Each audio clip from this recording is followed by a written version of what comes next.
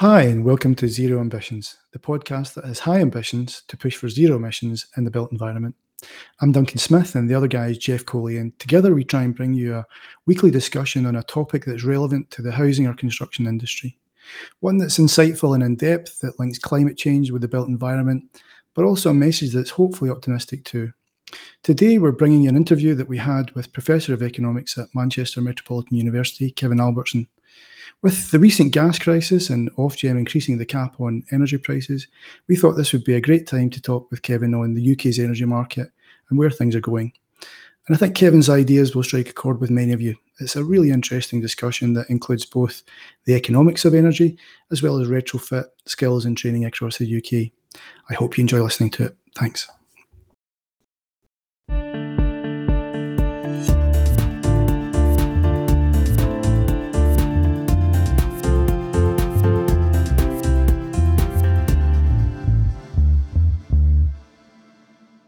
Privatisation, Mrs. Thatcher once said, was a great British export.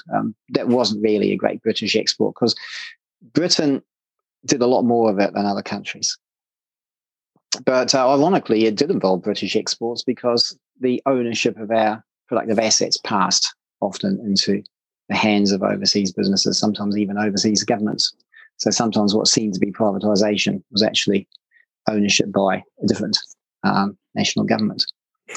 But the idea behind the free market reforms, if you can believe what we were told at the time, we could all speculate what their motives were there, but let's take Mrs. Thatcher at her word. The idea was it was felt that it would lead to efficiencies and leave the consumer better off. There's some justification for that in the sense that there's always going to be a temptation for government ministers to put one of their friends in charge of particular government industries, and they might not run it efficiently. There was certainly some evidence they weren't being run efficiently. However, in order to get them ready for privatisation, they were made more efficient, and by the time they were privatised, they were actually as efficient, if not more so, than private sector operators. But in general, in the European mainland, there has been a greater role for the government to be involved directly in markets right across the board, for example, railways, as well as utilities.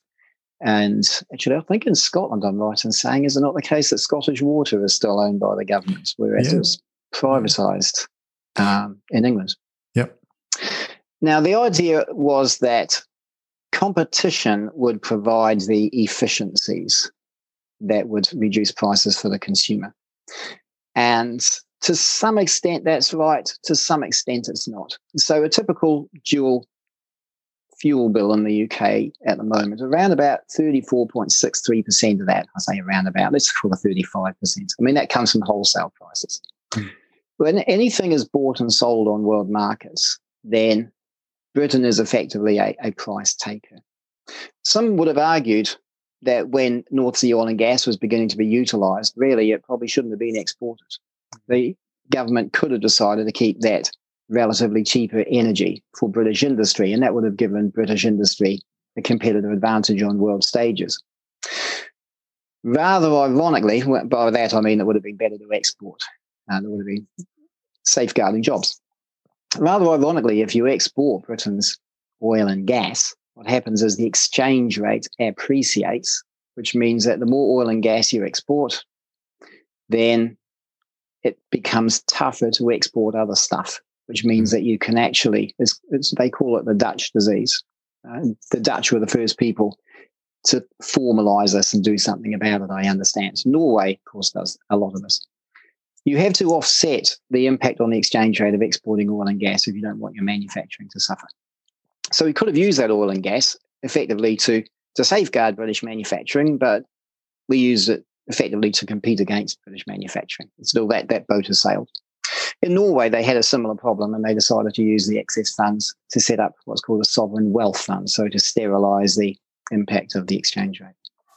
But at any rate, the wholesale costs of gas make up a very large segment, more than a third of all of our bills, whereas the operating surplus of the supplies make up a relatively small percent of our bills. So we're really only talking about changes around the margin.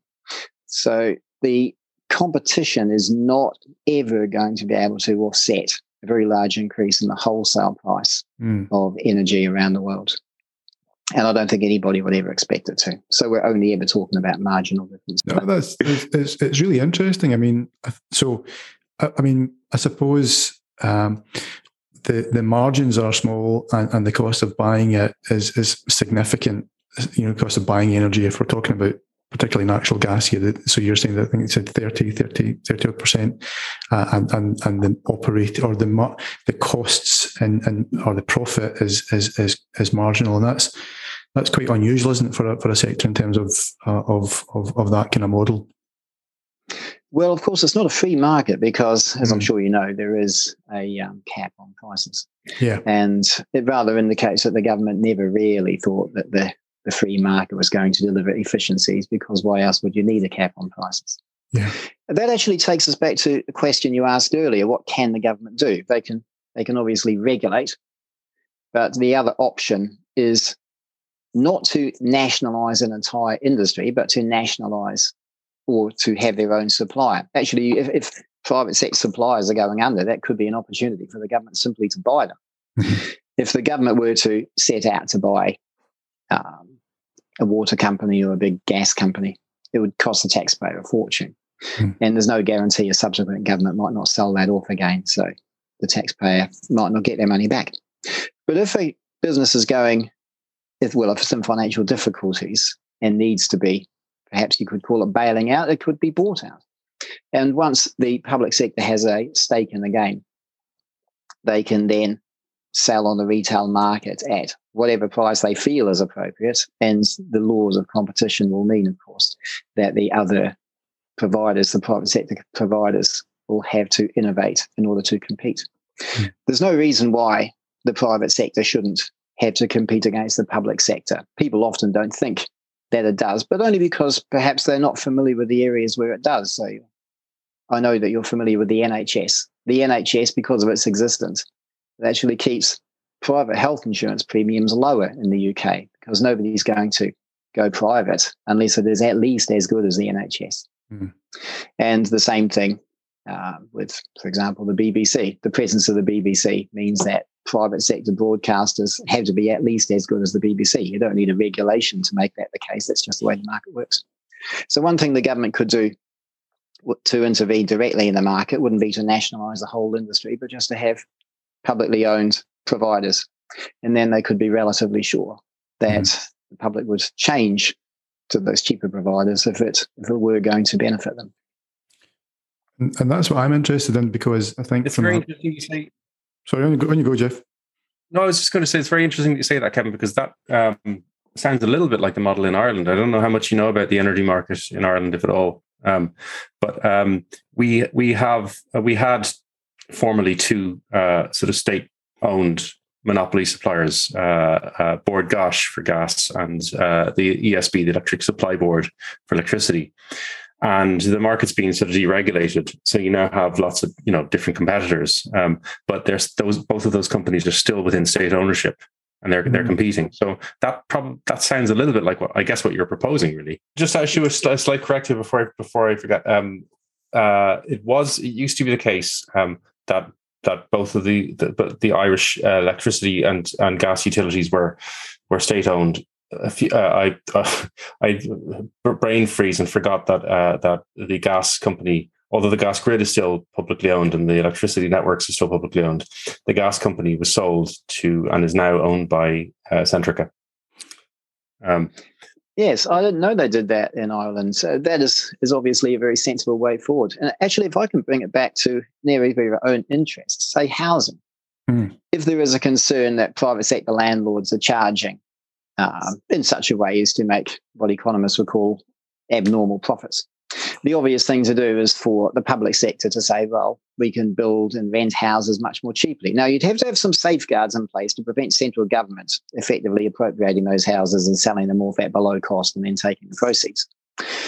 How you do that would be up to a lawyer or an accountant, I suppose, but the whole idea of intervening directly in the market. So my understanding, for example, of the council housing of the 1950s and 60s was that council houses were generally a higher specification than you would have got from private builders. And that forced the private builders to begin to include innovations which actually improved the housing sector overall. The other thing about council housing, of course, is if the public can retain control of it. And we often think that council housing is owned by government. It isn't owned by government in a democratic country. It's owned by us. We are the government. Yeah. So the public, if they own their own housing, administered through government, of course, then that can create efficiencies in the sense that they won't necessarily be sold off simply for investment goods and kept, perhaps vacant. As I'm sure you know, there's tens of thousands of houses in the UK which are vacant, having perhaps been purchased for investment goods. I would like to speculate on the motives of their owners, but certainly at least some of those one might think could be used to house people. After all, they are houses. And so the government could intervene directly in the housing market, and they could build these passive houses to which you refer, by which I take it you mean that they are carbon neutral. No, it's a specific standard that involves making buildings so energy efficient that you effectively do away with the need for space heating or as good as, and it's got a specific, it's an evidence-based voluntary standard that was developed in Germany in the 90s. And, so there is examples in even in the UK, there's, for instance, in my TEDx presentation, refer to a sheltered housing scheme in Exeter, where 5 years after they were moved in, the elderly residents of the scheme hadn't turned the heating on, literally. The small kind of battery heaters that were added to the ventilation system. And that's kind of absurd when you consider it's elderly people and the higher temperatures they tend to need. And the lifelong habits around heating that would have formed as well. I think what we're, I think Jeff would agree with this. So we all accept the fact that we have to decarbonise our homes and decarbonise heating, even if we can't get to passive house standards. There's a passive house equivalent for retrofit, which is called EnerFit. Within a social housing setting, there's significant health issues as a result, and social and societal issues that come along with that, because people can't afford to heat their homes. And it's interesting you describing the market the way you have so well, because people are faced, especially in Scotland, with lower temperatures here. I think I've got some figures I can show from one of the local sort of charities, which show the estimation that people spend between £1,700 and £2,200 on heating their socially rented home in Scotland. Now, that's a huge amount of money for anyone, but it's an even greater amount of money for somebody who's on low or fixed incomes. And I think the concern for us, and that's primarily, Kevin, through using gas. So I think the figure in Scotland is about 78% of homes use gas, and I think in the UK overall it's 80%. So gas is still relatively cheap per kilowatt hour. It's about 3-4p, whereas electricity is significantly higher. And the concern that we have, just in terms of you describing the sort of macroeconomic sort of picture, the bigger strategic picture is, yes, we accept we have to electrify heat. It's the only really sensible way to decarbonise or to move towards a net zero sort of society. But the price of electricity is significantly higher than gas. So if we don't address the fundamentals in the demand side, then we really do risk significant issues with affordability and sustainability. And if something as a price point just now is £2,200 isn't sustainable, it's certainly not sustainable at £3,000 or £4,000. So for us, it's about how we try and reduce that demand. But I think regardless of reducing the demand, we'll always have the demand for some heat, residual heat, higher heat in buildings that we can't take to those levels, and also hot water, as well as our transportation. We'll be looking at electrifying transport. So what I'm interested in is how perhaps what lessons we can learn from other parts of the country or Europe, where we provide either a better model for the provision of electricity, which is what we're really talking about in the next 10 years. And that's what I'm interested in. Jeff, well, if I can go back, if you'll forgive me, as long as we're generating some electricity from gas, it really makes no sense to try to encourage people to move away from gas, because if you change gas into electricity, you actually lose energy. The carbon footprint of heating a house from electricity which has been generated from gas is actually greater than the carbon footprint of heating a house just from gas. So surely our primary concern should be to do away with gas and coal and in general fossil fuel electric generation before we start complaining. I'm not complaining, I do apologize. Before we start campaigning to get people to move from gas to electricity. It will make things worse if we don't in the short run. There are other options, of course. I mean, we could vary the taxes. You remember I said how you could consider it socially inefficient for a utility as a necessary good to be charged the same per kilowatt hour as a normal good, as a luxury good. Now, we're all perhaps used to these smart meters and so on. Well, at least I have one. I tend not to look at it all that much. If I want a cup of tea, I make a cup of tea, But we're used to the idea that electricity doesn't always cost the same. Gas doesn't always cost the same for electricity. So we could have a variable rate of VAT. So every household could have a certain allocation of VAT as of electricity where the VAT is effectively zero or even negative. There's no reason why you couldn't have a negative 100% rate of VAT, thus making electricity effectively free up to a certain minimum level. Beyond that, you could have, I'm not saying that we ever would adopt such a scheme, but we could have zero rated VAT up to a certain minimum level. Above that, you could have a higher rate of VAT, and then by the time you get to the point where a household is using an exorbitant amount of electricity, VAT could be quite high. Now, this would be quite useful as a model for the simple reason that people can't sell on these effectively subsidized goods if we were to subsidize electricity. You could charge somebody's batteries for them, I suppose, but that's about as far as it gets. So if you supposing you provided free bread to people, they could potentially sell it on to somebody else. They probably wouldn't, but this is always the argument that they might. But nobody's going to be able to sort of sell on their lower priced gas, electricity, and water to their next door neighbour. Now, the environmental and social obligation cost of electricity is around about, I think it's about 15% on a dual fuel bill. I mean, you can see that's quite high. And on top of that, VAT is around about 5%. So I'm not convinced there's really a justification for charging VAT on utilities when, as I say, they can be a necessary good. In the same way that we don't charge VAT on food that you buy from the supermarket. You might have to pay VAT if you buy it from a restaurant, but there's no reason why we should have the same rate of VAT right across the board. So I think we have to get innovative. Yeah.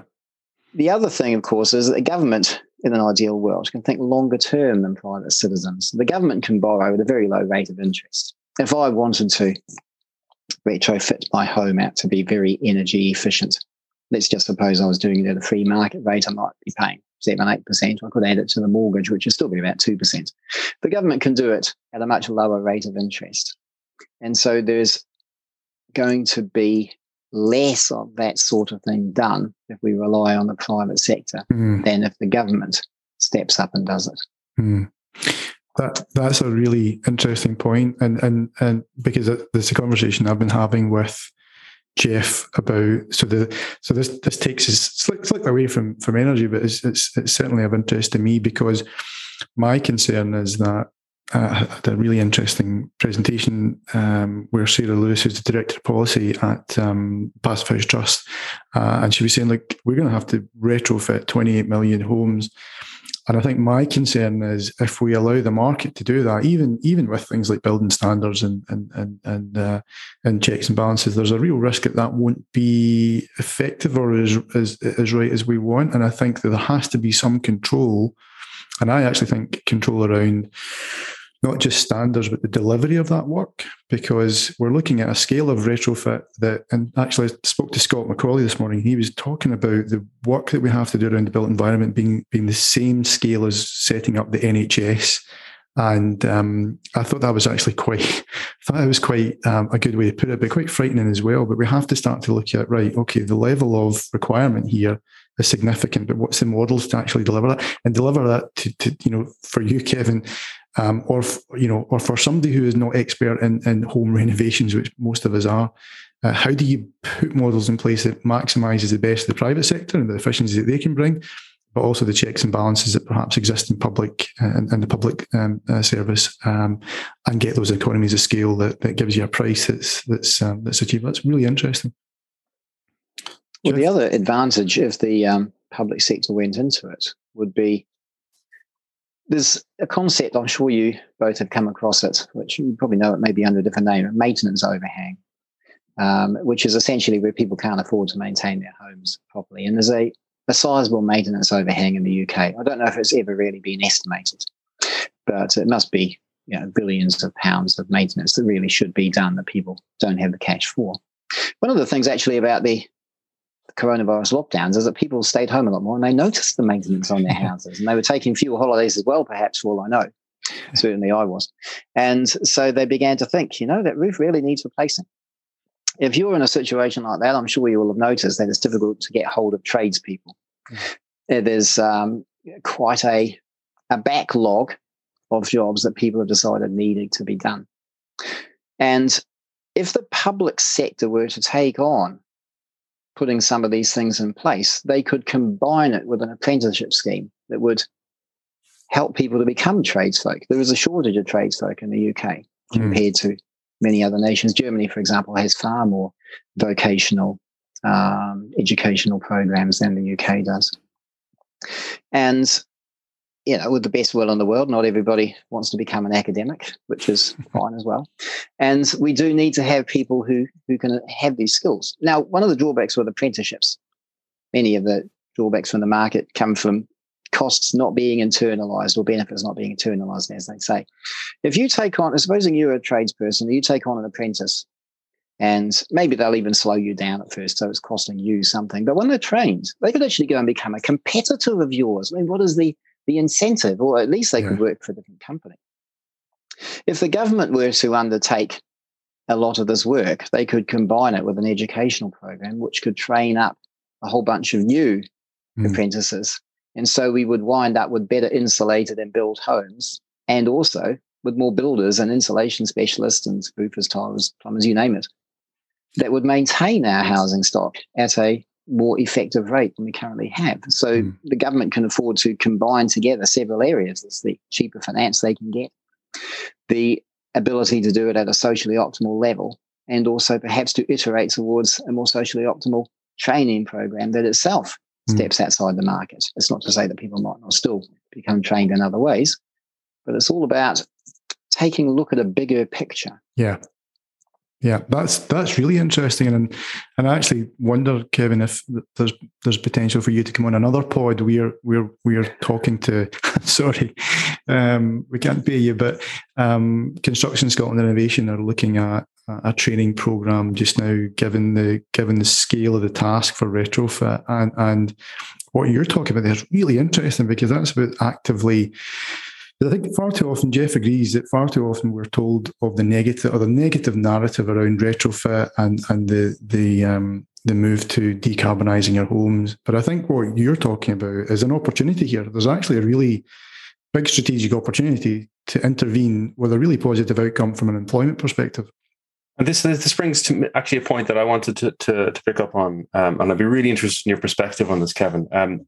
Many years ago, during the depths of the last recession, when in Ireland we were seeing construction companies, the big overexposed house builders going bust, and going bust owing money all over town, causing suppliers that I was ringing up suppliers that I was trying to sell advertising to in my magazine, and they were saying, sorry, can't do anything. I've not been paid for, 500 boilers that I supplied into whatever sort of housing scheme, So you had this chain effect of a knock on of suppliers and the suppliers who supplied into them going bust because of this situation. And we could see this happening. And there was an economist who used to write for us, kind of radical. He died a few years ago, a really great guy. And I asked him, to do kind of a back of a fag box calculation for us on turning this on its head, how the kind of the virtuous circles that you could get if you mobilized retrofit on scale, and you looked at the ability to create direct, indirect, and induced employment arising from this. What would the benefits be? We look at what would all the different benefits be in terms of, as well, putting more money into the pockets of the people who are living in these homes. And the fact that research, I gather, shows that when money going to low income earners tends to give more benefit to an economy because they spend it more in the local economy and all this kind of stuff. And I got talking to our central statistics office in Ireland to ask them about this, and they referred me to the Scottish government's input-output team, the macroeconomic modelers, and I put forward this hypothesis to me, and I was completely stunned by this, that the assumption that we were making about developers going bust and having a negative chain reaction, effectively, their models didn't address that. Their assumption was steady state, basically that if one company went bust, demand would still stay constant, and that another supplier would come in and fill the gap. And I have to say, it was for me, and maybe I was just unlucky to get bad advice, but it was a jaw-dropping moment for me that made me think, well, if that's the kind of economic assumptions that we're, models that we're operating off, what hope have we got? Does that sound familiar to you, Kevin? Yes.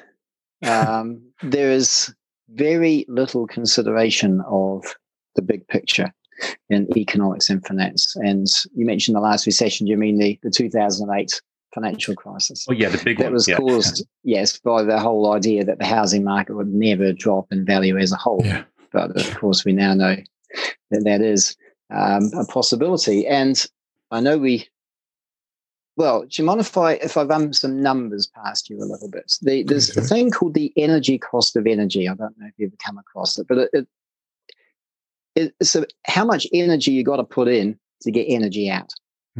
See, we often think of these things in terms of money, but we know the government can always print or borrow more money. The energy cost of energy is the really important thing in terms of generation, obviously. Now, the historic energy cost of energy in the UK has been around about 2%. So you put in maybe 2 kilowatts for every 100 kilowatts you get out. But the long-term trend in the energy cost of energy, it's unlikely to get below 10% again. It is going up. The more energy you had to put in just to get energy out, the less energy there is for everything, making the stuff we want, keeping ourselves warm. Those costs are not going to come down, and they cannot, or very unlikely to come down, particularly if you want to decarbonize. Okay, we could come up with fusion tomorrow, but let's not bet a family farm on it. The only trend, barring a technological breakthrough, is that we have to become more energy efficient. It is not an option. If we don't do it, 10 years from now, we're going to regret it. And not just in ecological terms. We're going to regret it in terms of economic terms and sociological terms as well. So we don't have any options. It's not about whether we should become more energy efficient. It is the best way of doing it. Yeah, that's a really interesting point, Kevin. And I presume by energy cost of energy, this is essentially the same thing as energy return on energy invested. It's the same concept, effectively. The amount of of energy at source that has to go into the production of the final energy product.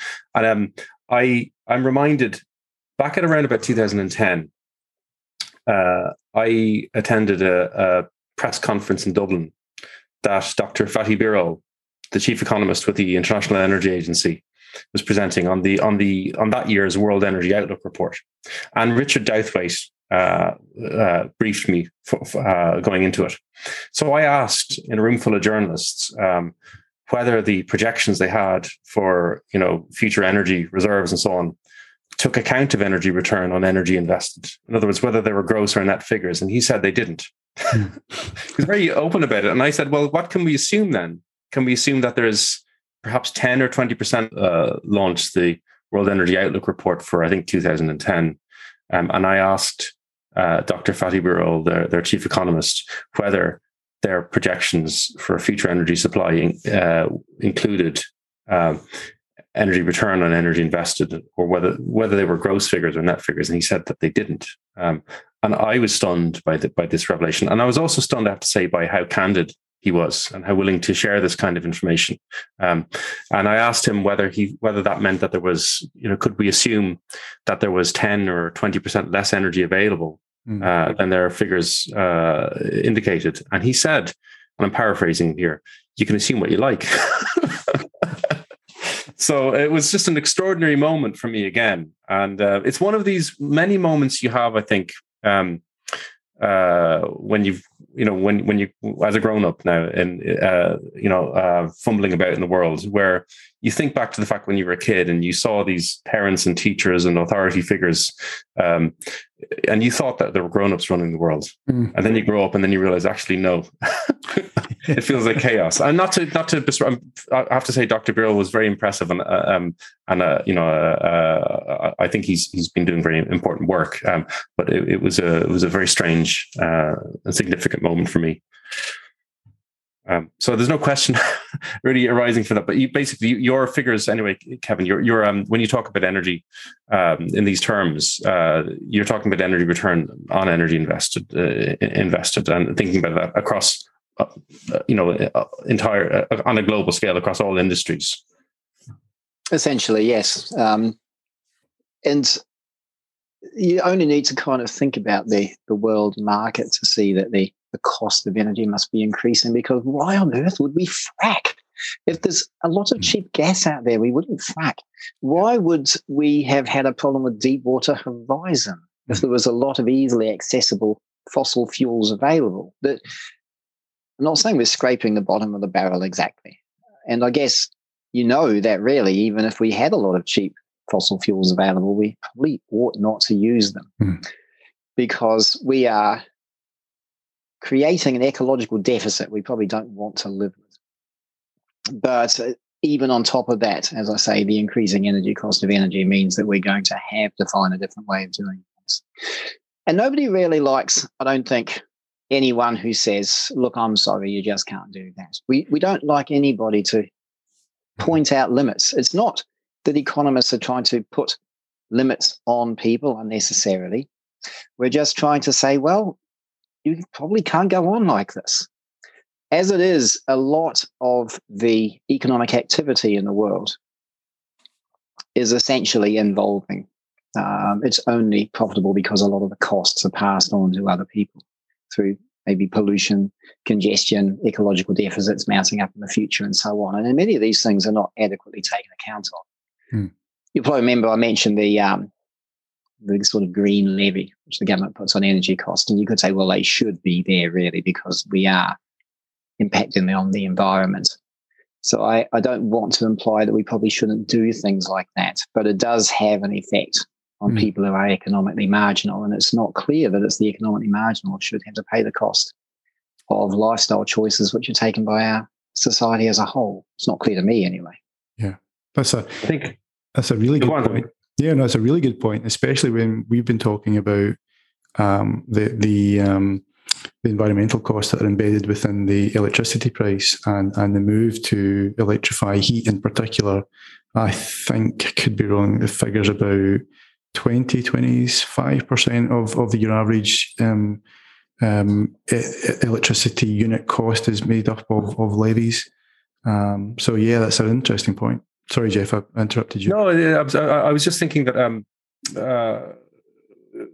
one of the issues that occurs to me on the back of what you're saying, Kevin, is we tend to think about climate action and so on in the context of cuts and sacrifices, and that's, I suppose, unavoidable to a large extent. But I think, and I'm coming at this perhaps from a communications and even a marketing perspective, which is unusual, I suppose.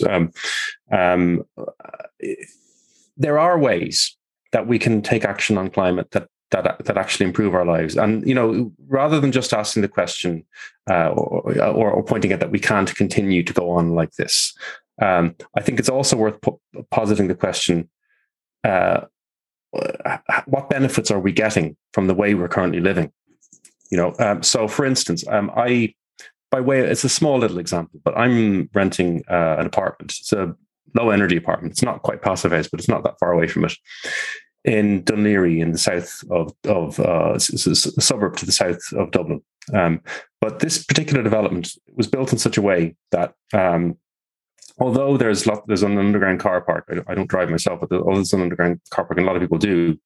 It's designed in such a way that there's permeability, so you can walk to the town. It's kind of almost quicker to walk to the town than it is to drive there. There's a lot of amenity built within the development from a biodiversity perspective and so on, and the energy and so on. It's and the standard of living. Like, I have this phenomenon here. I had it this morning, for instance, when the temperatures were starting to get colder. You don't know whether you're properly dressed for the weather until you're out the door. The point is that there are some things that this development doesn't do right. Overheating is a bit of a problem, for instance. That's an issue that you can run into with low energy buildings. And the embodied carbon that went into the manufacture of the buildings, for instance, wasn't considered. But there's some things, because the developer was, I think, a good developer who's concerned, a rare kind of beast, a good developer who's concerned about his name and wants people selling the houses in this development in 10 years' time, whatever, to be advertising them as a Cosgrave house, the development that he's working with. And my point is that this has become an aspirational, I hate that word, but it's become an aspirational place to live. And I think it's really important to have schemes like that, that show people that taking climate action can actually improve your life. That's not to say that at the same time there aren't hard decisions. To bring this background into your sphere, it comes down to things like co-benefits, I suppose, and how you monetize them. I'd be fascinated to know whether you have thoughts on how to quantify some of these other benefits, whether it's comfort, whether it's health benefits, whether it's just the mental health benefits of not having to spend a couple of hours every day stuck in traffic.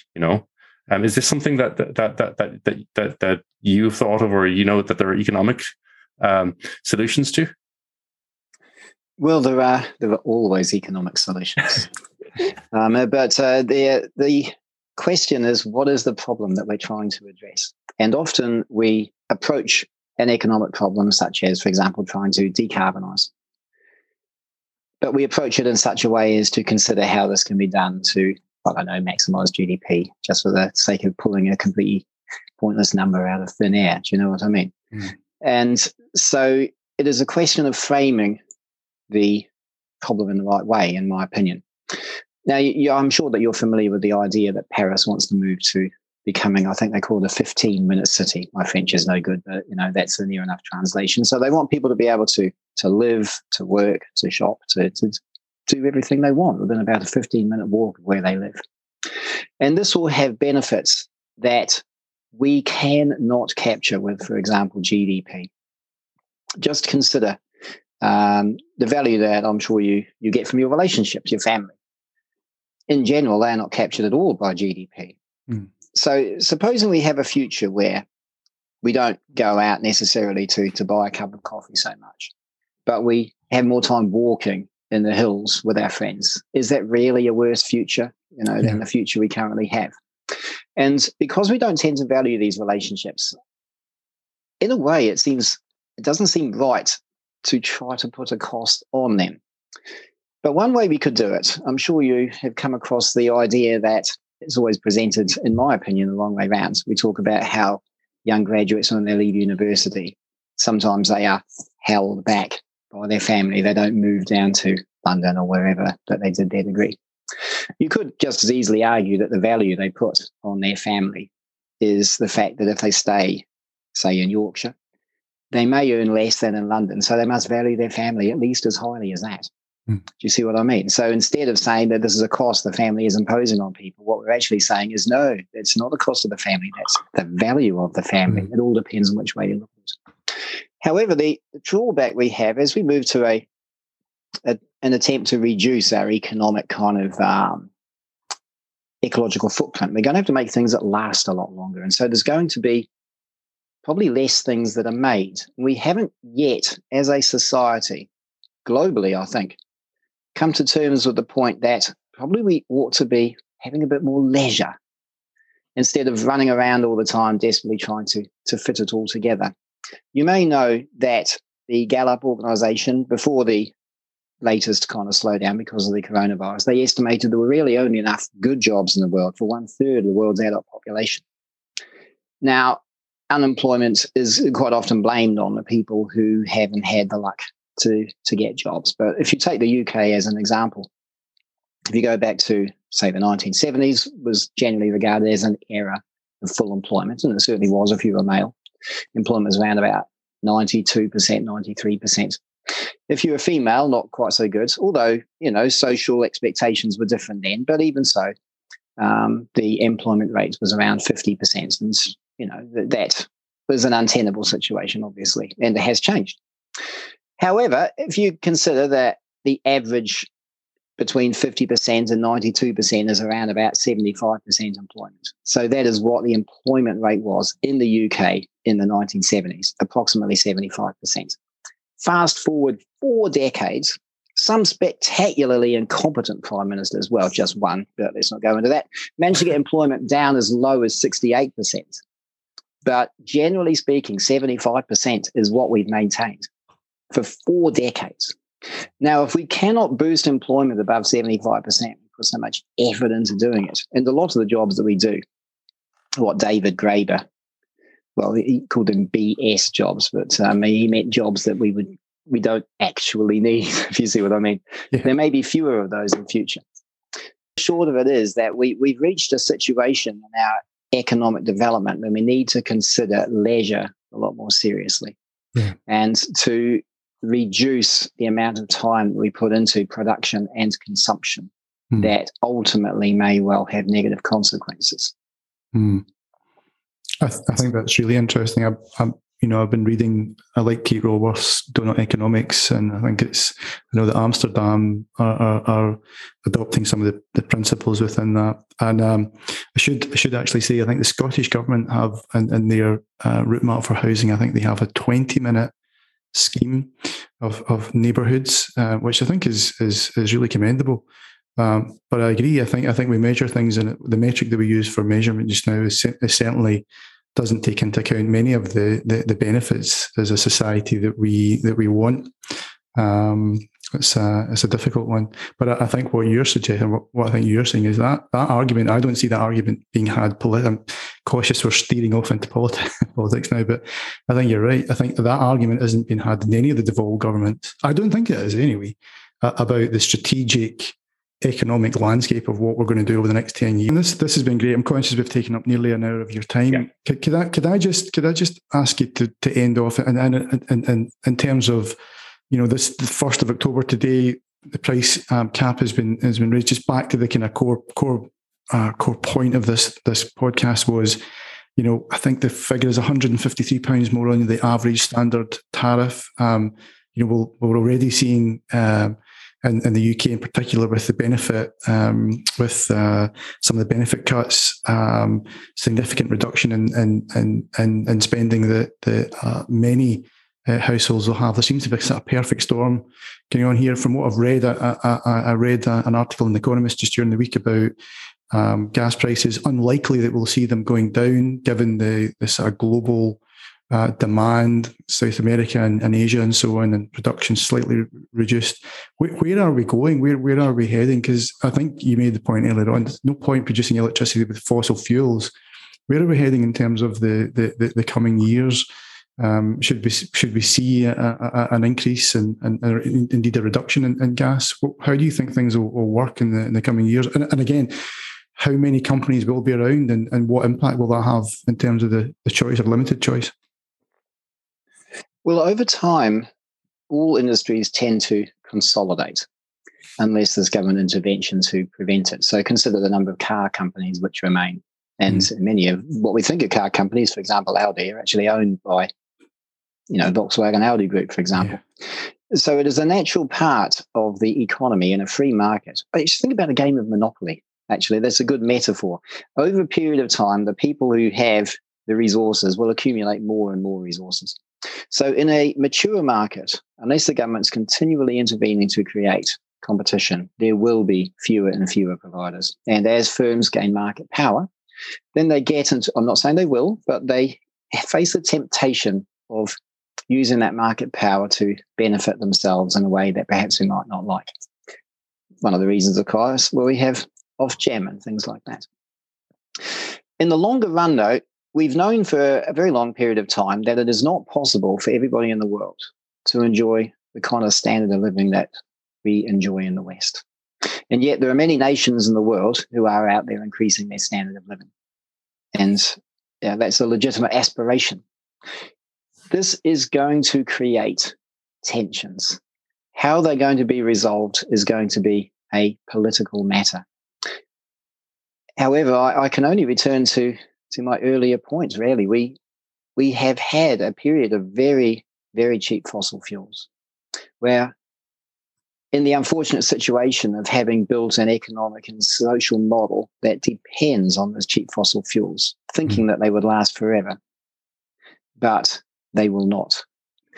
If not this time, then at some stage in the next 10 years, we are going to have to move to an economy where we are reducing our reliance on energy. It doesn't mean that we'll necessarily be worse off, but it does mean that we need to consider different priorities. Now, you asked me, where do I think we are going? The answer is where we want to go. The only thing is, I don't think our political leadership has worked out where we want to go yet. If they can determine a vision for the future and begin to put policies in place now that will move us towards it, then we will get there. But if we just, most likely, if we just leave it to the market, muddling along, hoping for the best, where are we going to be in 10 years? Well, kind of like where we are today, but with more expensive energy. And to be honest, that's not a place that I'm particularly wanting to move into. I think that's a really great summary and a great way to end. Kevin, thank you so much for your time.